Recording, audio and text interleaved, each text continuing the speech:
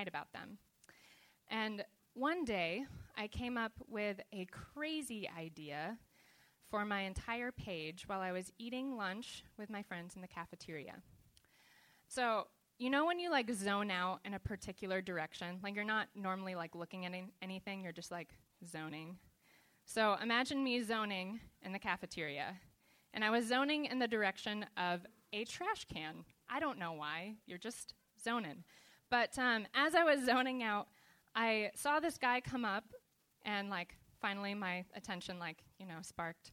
And then he threw away a plastic bottle into the trash can, which, it just kind of caught my attention. And then out of nowhere, my curious brain as a journalist, popped up and I was like, oh, I wonder how much recycling gets thrown away at our school.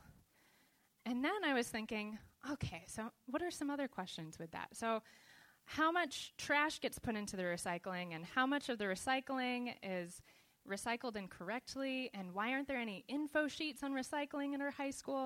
And it was just this entire spiral of questions.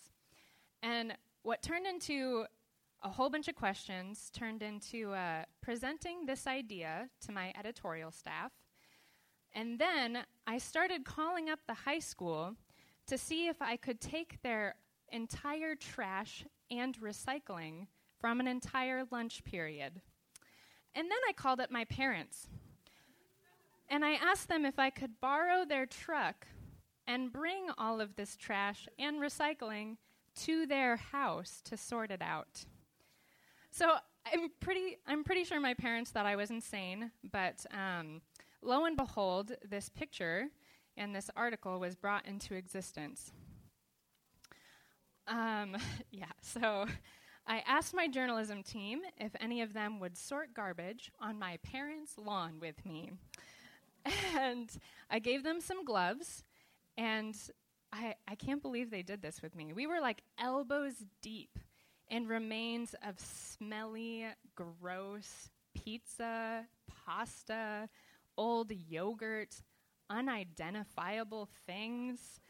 We even sorted out the leftover liquid at the bottom of the garbage cans. And there was milk left over in bottles, and brown gravy, and other brown liquids, and we poured them into gallon jugs to just measure how much extra liquid we had. And then we counted all the extra cigarettes that were in there, the broken glass bottles, and I'm absolutely positive I had something in my hair, but I'm not sure what it was. So after hours of sorting and weighing, we found out how much food was wasted in a day. It's literally a pile of food in the center. How many bottles were thrown away rather than recycled, what was in the recycling that was actually garbage, what was recycled incorrectly. And we shared this giant pie chart that may or may not have had pie in it, I'm not sure, with our entire student body, and it has all the numbers of what was in it. And then on the next page, we showed how to actually recycle properly. So what became a moment of just questioning turned into a passionate desire to change something at school, to help encourage people to waste less food, to encourage them to recycle and not just throw away everything. And you know what? It actually made a difference that was measurable at our school, which was so awesome. And all it took was a crazy plan, many hours of really gross work, my parents' desire to let us use their lawn, bless them, and a lot of curiosity, a little courage, and a longing to see good change made in the world. So as you may have noticed, our sermon series this quarter is about character. So it's about the character of God, asking, what is God like? How does he act? What does he care about? And the other part of our character series is about us. So as we come to follow God, we are called to become more and more like him in character. In fact, God made us in his image. So who can tell me, because we've mentioned this several times, Who can tell me the theme verse that says this, that we are made in the image of God? Just shout out the... Yes, Genesis 1:26 and 27. So we are made in God's image. And we are made to look and act like God from the beginning of time. So how can we adjust our character to look like how God made us to be in his image? So in the last few weeks, we've looked at different character traits of God. We've looked at how God is faithful, how he is loving, how he is a servant. And today, we are looking at how he is just and passionate. So, to get started, I figured I would ask the question, what is justice? Because I think a lot of times people misunderstand this word, justice. And since I am a nerd and I love looking at words, we're going to look at this word. So, if you didn't know, the word justice occurs over 200 times in the Old Testament alone. So I'm pretty sure God is very passionate about justice. And to start with talking about justice, let's look at Micah 6, verse 8, which says, "He has shown you, O man, what is good. And what does the Lord require of you? To act justly, and to love mercy, and to walk humbly with our God." So, what does God require of us? God says that one of the very things he requires is to act justly. So, what does this word mean? The original language of this text is Hebrew, like most of the Old Testament. So, if we want a full understanding of this word, we need to look at the original definition of the Hebrew term, which is mishpat. I don't even know if that's how you pronounce it, but mishpat is the word in Hebrew. And the basic meaning of mishpat is to treat people equitably or equally. So it doesn't just mean punishment, but it also, it means to give people their rights and to defend people. So sometimes I think we simplify justice to mean getting vengeance.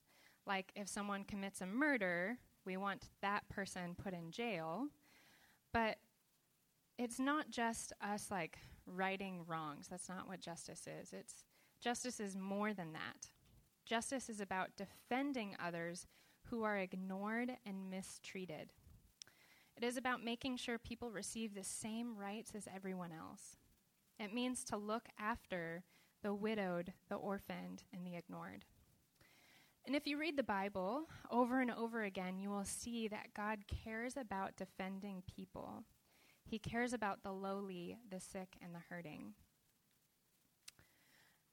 So our main text for tonight that also talks about justice is actually one of my favorite passages in Scripture.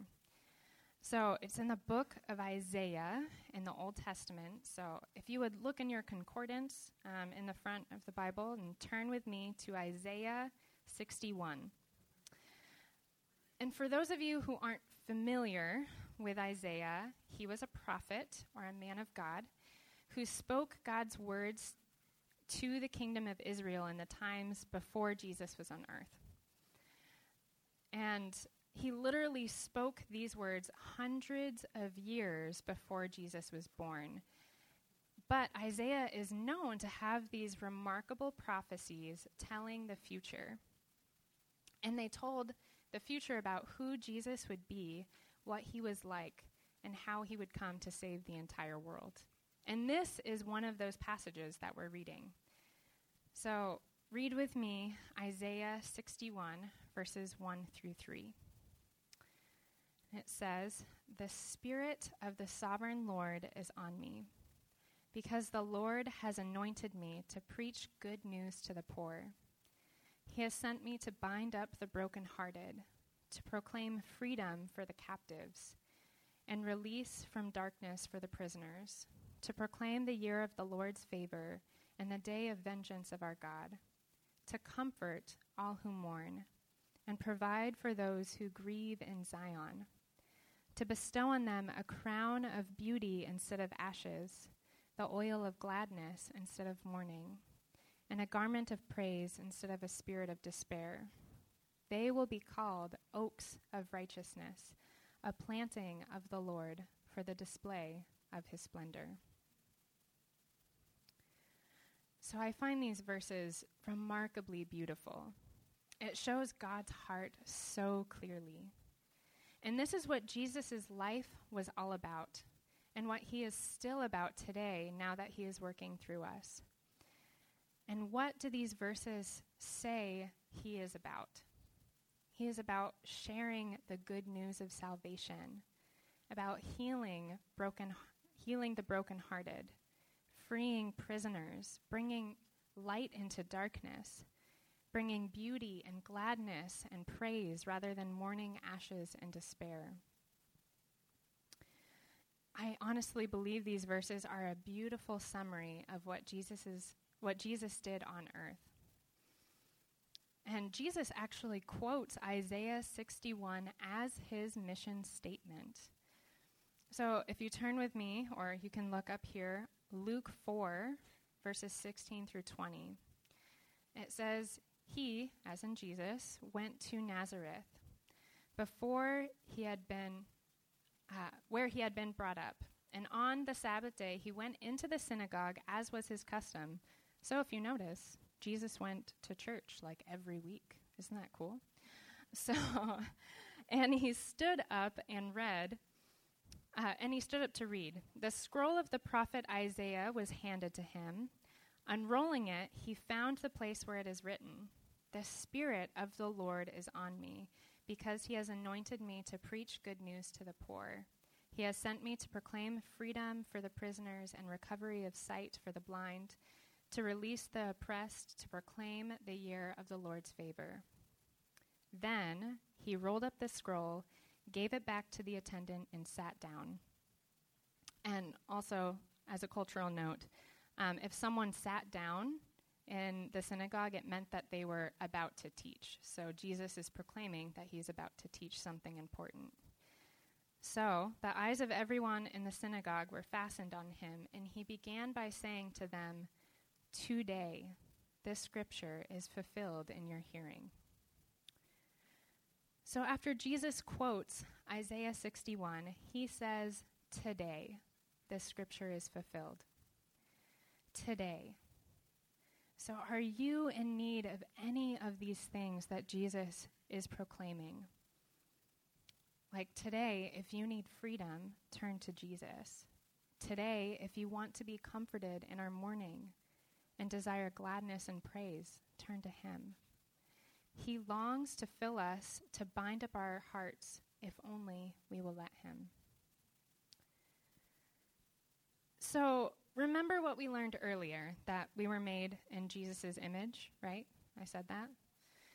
And remember at retreat, Michael taught us that God wants his kingdom to come, his will to be done on earth as it is in heaven. So how are we doing at bringing God's kingdom? And if these verses are Jesus' mission statement, shouldn't they be ours as well if we were made in his image?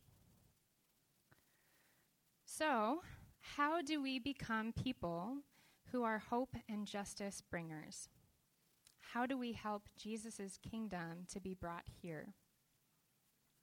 So, in the past few years, I haven't had a ton of passion. I haven't felt this burning desire to help others in the world. So, you know that new craze of having like a letterboard? This is more for like females. You know the pretty letterboard where you write like beautiful like phrases on it, or mugs, like witty phrases.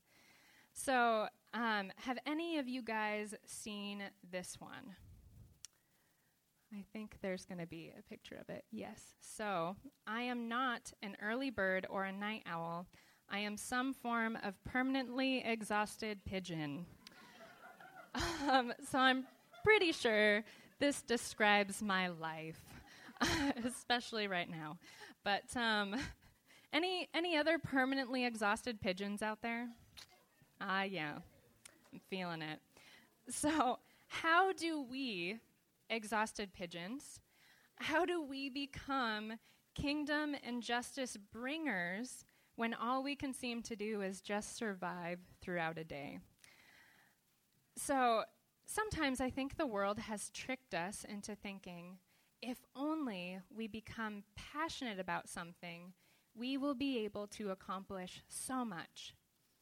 Or another thing, they also say, we must find what we are passionate about to change the world. So my world got flipped completely this summer when my husband recently gave me a gift, which was this yellow book with a woman on a scooter on it. And it is called Beginner's Pluck, Build Your Life of Purpose and Impact Now. So this is written by an amazing woman. Her name is Liz Forkin Bohannon, and she is completely hilarious, also an exhausted pigeon, and she's a total goofball and really incredibly relatable. So Liz started out as a journalism major, and go figure, she became a journalist. But as she was writing these stories and articles about the needs of people around the world, she realized something was off. For all of her words, all of the rallies she went to, she began to realize she didn't know a single person in real life who truly was underprivileged or struggling. So do you remember last week how Michael was talking about how rich we were, like how truly rich we are?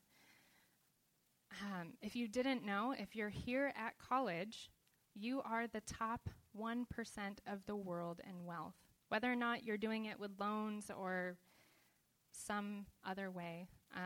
We are insanely blessed.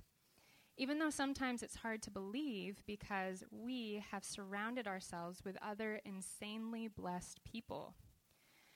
So Liz is also, just like us, part of the top 1% of the world, and she felt convicted about how she was living, just a normal American life with all the resources, that she did something absolutely crazy.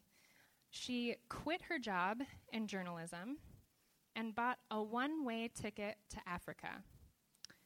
No, she didn't look up jobs there. And no, she did not even know where she was going to live. She just up and flew to Africa, which is insane, right? Like, it's totally crazy. And I won't tell you her story, but I can tell you that she now owns a business literally helping so many women in Africa and Ethiopia have an income to go to university. Women who now have a voice in their country rather than just being married off at the age of 12. But here is what Liz realized. God has called us not to be exhausted bystanders living for ourselves.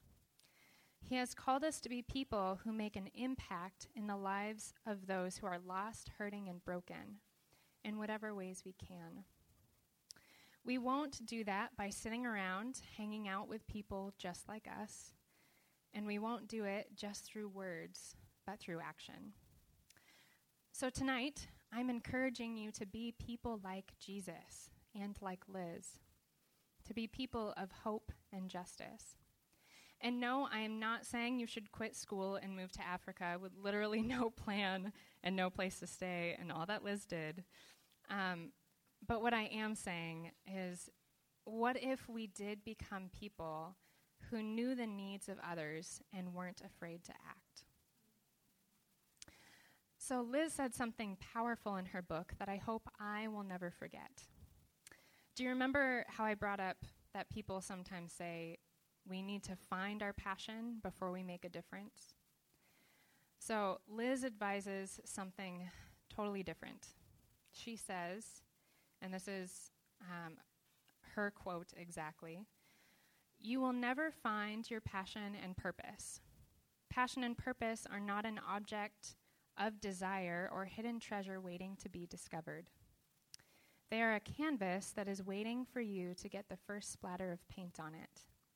They are a blank computer screen that needs 100,000 words on it to make a story, but because of math and stuff, you can't have 100,000 words until you have 10,000, and you can't have 10,000 before you write your first word. Passion isn't a pre-existing condition. A life of purpose and passion can't be found. It is the result of being brave, curious, and dare I say plucky. You do not find your passion and purpose. You build it. So I don't think we will ever find our passion to become people who bring justice and hope. I think it will take intentional living, intentionally building a life meant to help others. So how do we intentionally build our lives to make a lasting impact, to bring God's kingdom and justice? By having eyes that are open, by having curiosity, and by having pluck. So to have open eyes, I encourage you to pray to God. And ask him, who can I meet and where can I go now and in the future so that I don't just live a life for myself? And to have curiosity, ask questions, be a journalist, be on story in your own life to ask questions of what could change around you. And the last thing is to have pluck. And if you don't know what pluck means, don't worry. I don't think a lot of people in our population use this word very often anymore. But it is an amazing word, and it means spirited and determined courage. So to be passionate justice bringers, we have to have courage. The courage to ask God to change our hearts for those around us. The courage to step out and act. The courage to practice and build a life on small promises being kept. And the courage to live an intentional life. So worship team, if you'd be willing to come back up so we can get started on worship soon. I want to end with some reflection questions.